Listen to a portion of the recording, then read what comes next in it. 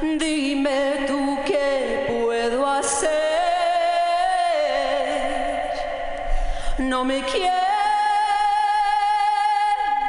ya y siempre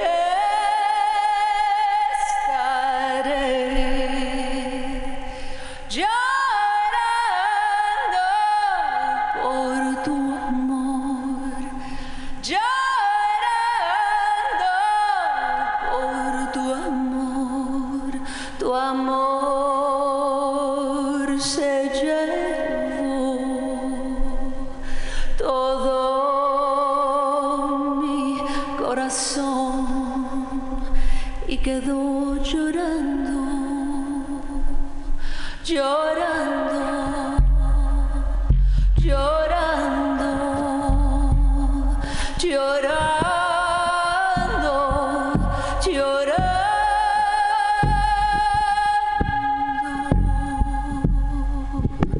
Llorando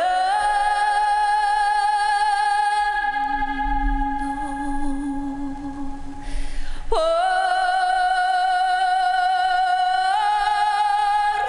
tu amor.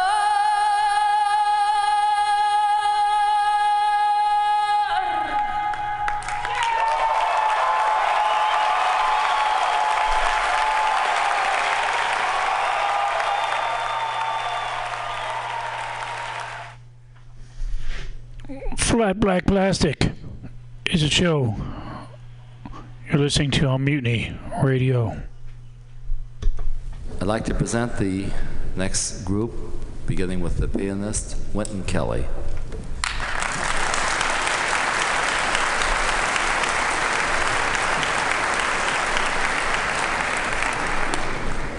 The bassist is Paul Chambers.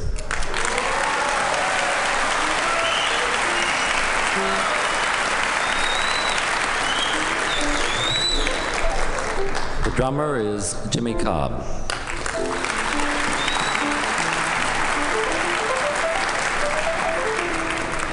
On tenor saxophone, John Coltrane. On trumpet, Miles Davis.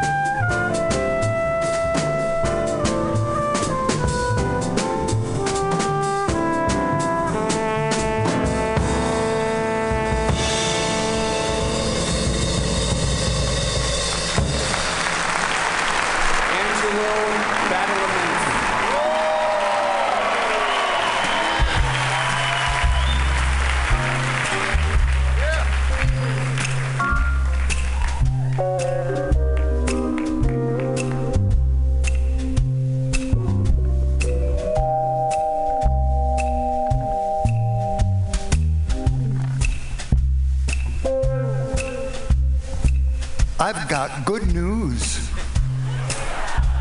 That gum you like is gonna come back in style.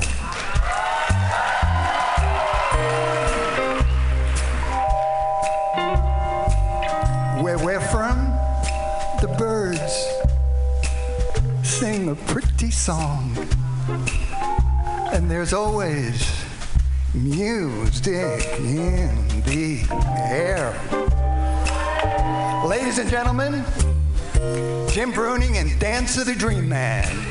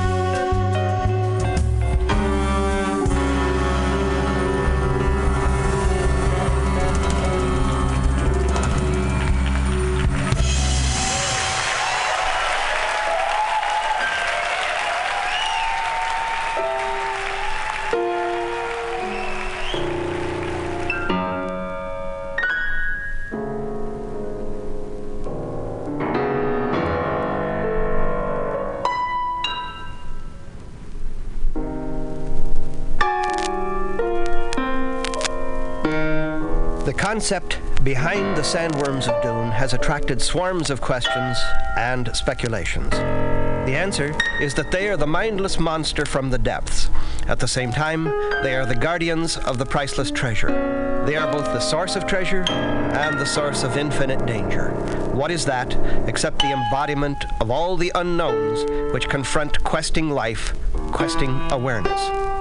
Here is what it says in that definitive compendium, the terminology of the Imperium. Shai Hulud, sandworm of Arrakis, the old man of the desert, old father eternity, and grandfather of the desert. Significantly, this name, when referred to in a certain tone or written with capital letters, designates the earth deity of the Fremen hearth superstitions. Sandworms grow to enormous size. Specimens longer than 400 meters have been seen in the deep desert, and they live to great age unless slain by one of their fellows or drowned in water, which is poisonous to them. Most of the sand on Arrakis is credited to sandworm action. They are gigantic chemical engines, alive and driven by their own needs, converting the raw stuff of their planet by heat of friction and chemical conversion into the priceless spice melange and into oxygen. Yet, they derive from the little maker, the so-called sand trout, which is identified as the creature which sealed off their planet's water, making it into a desert. Here, then, is the sandworm of Dune as you first see it, from a position in the ornithopter, piloted by the Duke Leto, accompanied by Gurney Halleck, the young Paul Atreides, and Liet Kynes, the imperial planetologist. Paul stretched up in the seat to peer ahead, saw a rolling yellow cloud low on the desert surface, some 30 kilometers ahead. One of your factory crawlers, Kynes said. It's on the surface. That means it's on spice. The cloud is vented sand being expelled after the spice has been centrifugally removed. There's no other cloud quite like it. Aircraft over it, the Duke said. I see 2, 3, 4 spotters, Kynes said. They are watching for worm sign. Worm sign, the Duke asked. A sand wave moving toward the crawler. They'll have seismic probes on the surface, too. Worms sometimes travel too deep for the wave to show. Kynes swung his gaze around the sky. Should be a carryall wing around, but I don't see it. The worm always comes, eh? Halleck asked. Always. Paul leaned forward, touched Kynes' shoulder. How big an area does each worm stake out? Kynes frowned. The child kept asking adult questions. That depends on the size of the worm. What's the variation, the Duke asked. Big ones may control 300 or 400 square kilometers. Small ones... He broke off as the Duke kicked on the jet brakes. The ship bucked as its tail pods whispered into silence. Stub wings elongated, cupped the air. The craft became a full thopter as the Duke banked it, holding the wings to a gentle beat, pointing with his left hand off to the east beyond the factory crawler. Is that worm sign? Where the Duke pointed, crescent dune tracks spread shadow ripples toward the horizon, and running through them as a level line stretching into the distance came an elongated mound in motion, a cresting of sand. It reminded Paul of the way a big fish disturbed the water when swimming just under the surface. Worm, Kynes said. Big one. The spice workers, threatened by the worm, are rescued from the factory crawler, which was working on the desert surface. And, as the ornithopter takes off, Paul, crushed into a corner beside a window, stared down at the silent machine on the sand. The worm sign had broken off about 400 meters from the crawler, and now there appeared to be turbulence in the sand around the factory. The worm is now beneath the crawler, Kynes said. You are about to witness a thing few have seen. Flecks of dust shadowed the sand around the crawler now. The big machine began to tip down to the right. A gigantic sand whirlpool began forming there to the right of the crawler. It moved faster and faster. Sand and dust filled the air now for hundreds of meters around. Then they saw it. A wide hole emerged from the sand. Sunlight flashed from glistening white spokes within it. The hole's diameter was at least twice the length of the crawler, Paul estimated. He watched as the machine slid into the opening in a billow of dust and sand. The hole pulled back. Gods, what a monster, muttered a man beside Paul. Then, after treachery has marooned Paul and his mother in the moonlighted darkness of the deep desert, where the giant worms abound, A new sound began to impress itself on them. A muted whisper, a hissing, an abrasive slithering. Worm, Paul said. It grew louder, faster. Paul gasped. The first rock shingle, like a beach slanting from the sand, lay no more than 10 meters ahead of them when they heard metal crunch and shatter behind them. Their ornithopter was gone. Paul shifted his pack to his right arm, holding it by the straps. It slapped his side as he ran. He took his mother's arm with his other hand. They scrambled onto the lifting rock, up a pebble-littered surface, through a twisted, wind-carved channel. Breath came dry and gasping in their throats. "I can't run any farther," Jessica panted. Paul stopped, pressed her into a gut of rock, turned, and looked down onto the desert. A mound in motion ran parallel to their rock island. Moonlit ripples, sand waves, a cresting burrow almost level with Paul's eyes at a distance of about a kilometer. The flattened dunes of its track curved once, a short loop crossing the patch of desert where they had abandoned their wrecked ornithopter. Where the worm had been, there was no sign of the aircraft. The burrow mound moved outward into the desert, coursed back across its own path, questing. "It's bigger than a Guild spaceship," Paul whispered. "I was told worms grew large in the deep desert, but I didn't realize how big." "Nor I," Jessica breathed. Again, the thing turned out away from the rocks, sped now with a curving track toward the horizon. They listened until the sound of its passage was lost in gentle sand stirrings around them. And yet again, as the two fugitives must cross open sand in the night, you get an even closer look at the sandworm. "We must walk without rhythm," Paul said, and he called up memory of men walking the sand, both prescient memory and real memory. "Watch how I do it," he said. "This is how Fremen walk the sand." He stepped out onto the windward face of the dune, following the curve of it, moved with a dragging pace. Jessica studied his progress for 10 steps, followed, imitating him. She saw the sense of it. They must sound like the natural shifting of sand, like the wind. But muscles protested this unnatural, broken pattern. Step, drag, drag, step, step, wait, drag, step. Time stretched out around them. The rock face ahead seemed to grow no nearer. The one behind still towered high. Lump, lump, lump, lump, lump. It was a drumming from the cliff behind them. "The thumper," Paul hissed. Its pounding continued, and they found difficulty avoiding the rhythm of it in their stride. Lump, lump, lump, lump. They moved in a moonlit bowl, punctured by that hollowed thumping. Down and up through spilling dunes. Step, drag, wait, step. Across pea sand that rolled under their feet. Drag, wait, step. And all the while, their ears searched for a special hissing. The sound, when it came, started so low that their own dragging passage masked it. But it grew, louder and louder, out of the west. Lump, lump, lump, lump, lump, drummed the thumper. The hissing approach spread across the night behind them. They turned their heads as they walked, saw the mound of the coursing worm. "Keep moving," Paul whispered. "Don't look back." A grating sound of fury exploded from the rock shadows they had left. It was a flailing avalanche of noise. "Keep moving," Paul repeated.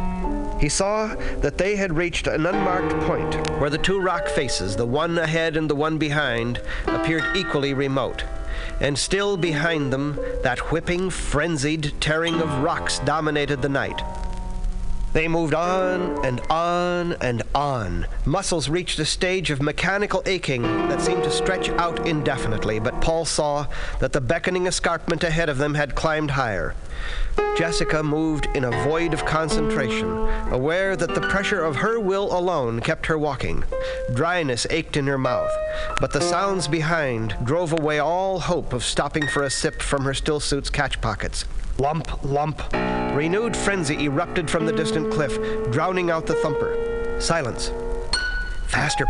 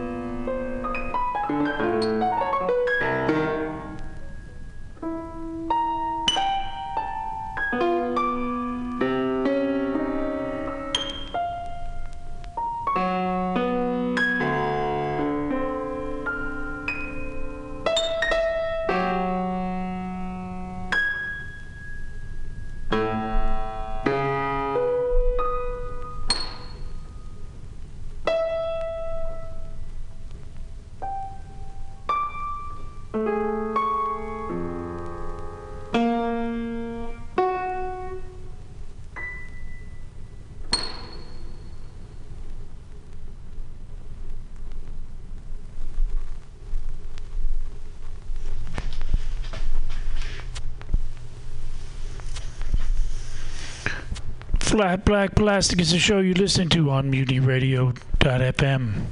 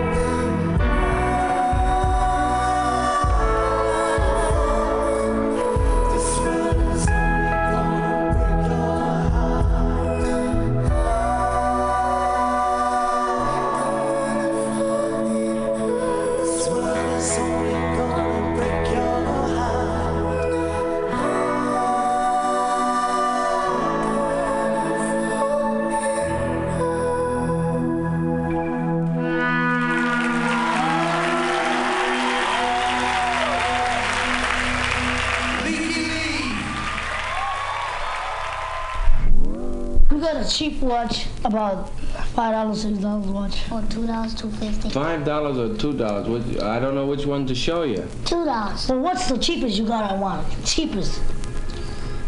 You got the money though. How much? Well, I mean, supposing we have one for $5. Have you got? Well, could I put the deposit on it? How much?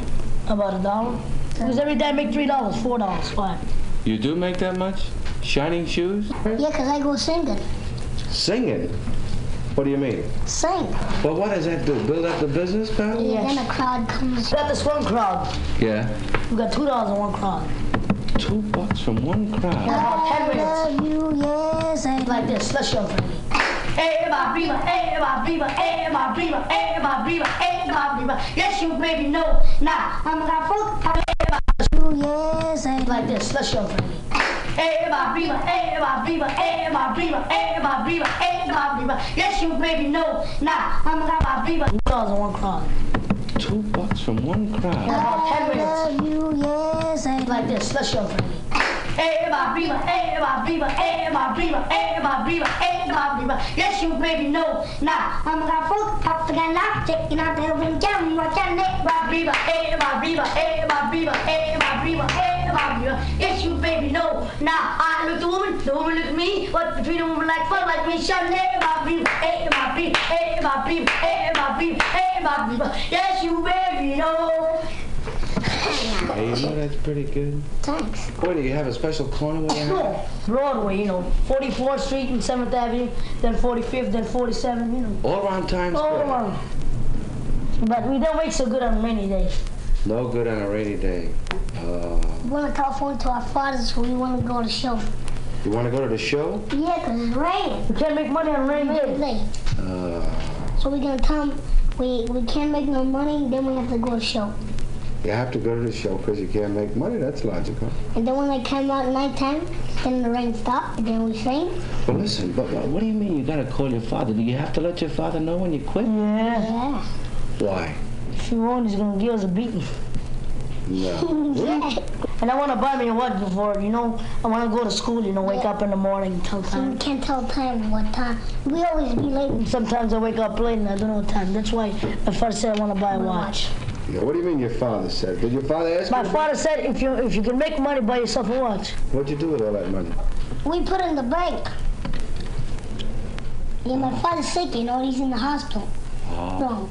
Now, let me see. I got to understand what you want. Will one watch be enough for the two of you? Yeah. Yeah. Well, what do you do? Tell time on his watch? No. You know, I'll tell him the time. Joe, you know what he does every morning? What? He always cheat me. How? I go 8:30 in school and he go 1:30. Well, hey, what time does he go? 1 o'clock and I go 8:30. And when he wakes up, he says it's 7 o'clock. You know, he lies me all the time. No. Every time I go to school, I always late 1 hour. I'm real sleepy and he says, what time, and I can say anything. Oh, you say anything because you haven't got a watch? Yes. Well, listen, maybe I could fix you up with a watch. Would you like a watch? Yeah. I love it. You love it. Yeah. How do you like this one?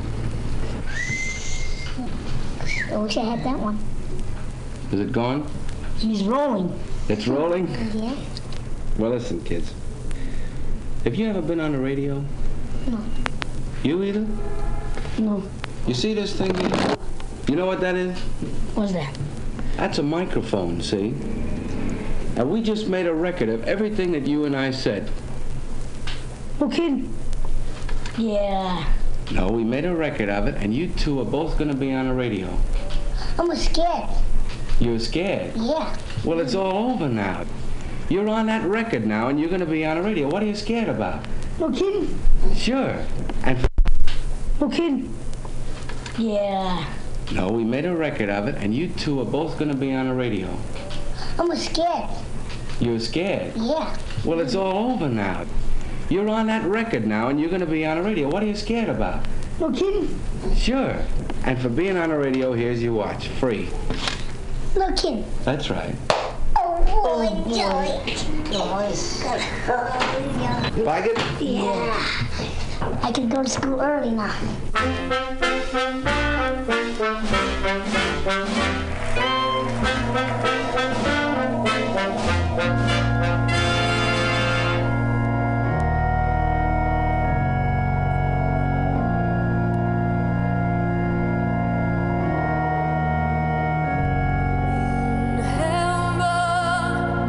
Everything is fine in heaven. Everything is fine in heaven.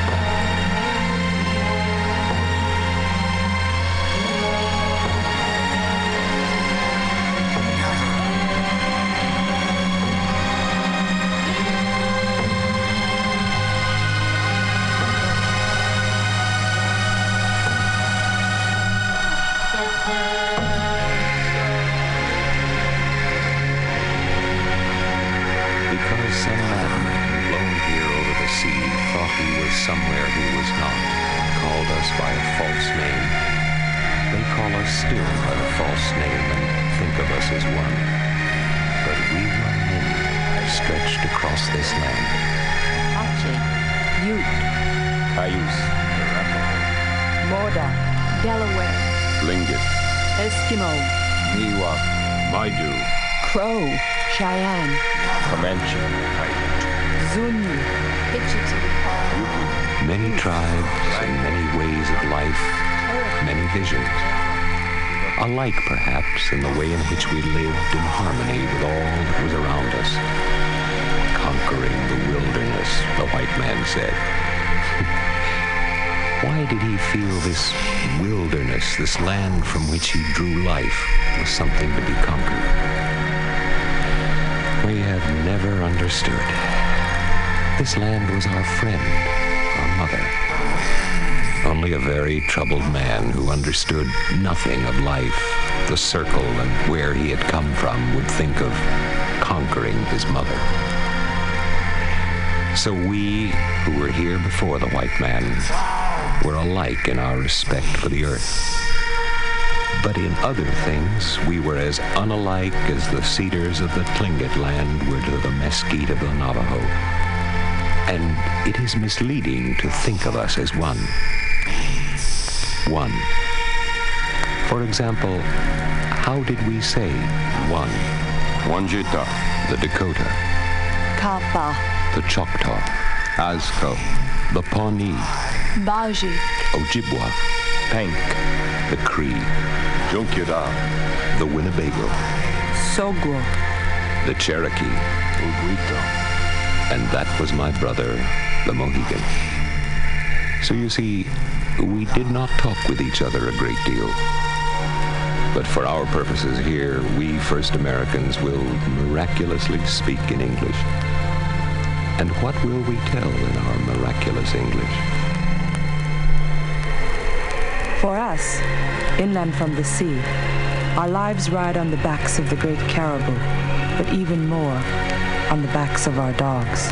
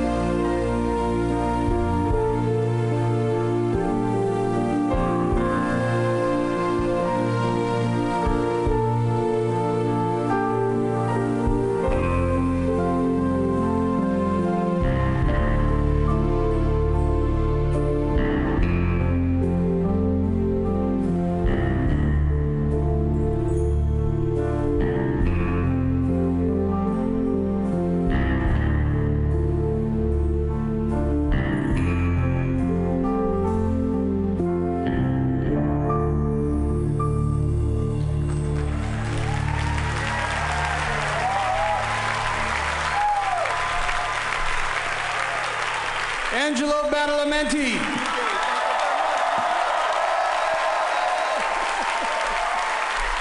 Thank you, guys.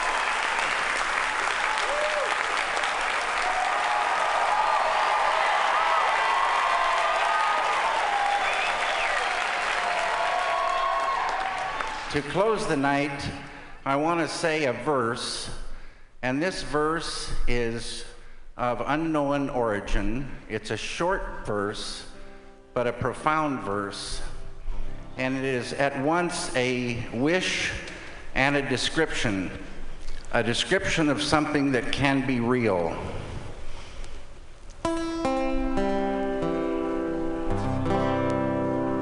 May everyone be happy. May everyone be free of disease. May auspiciousness be seen everywhere. May suffering belong to no one. Peace.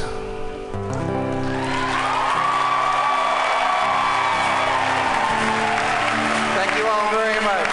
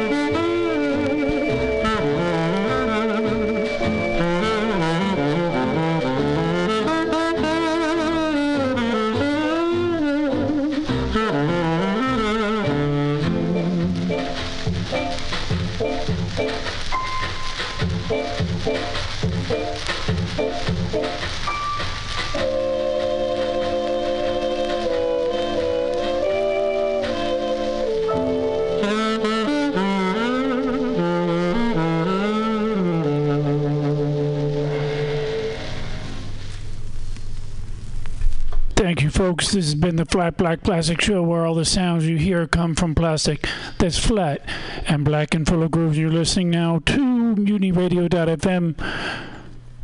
Thanks again. Keep coming back.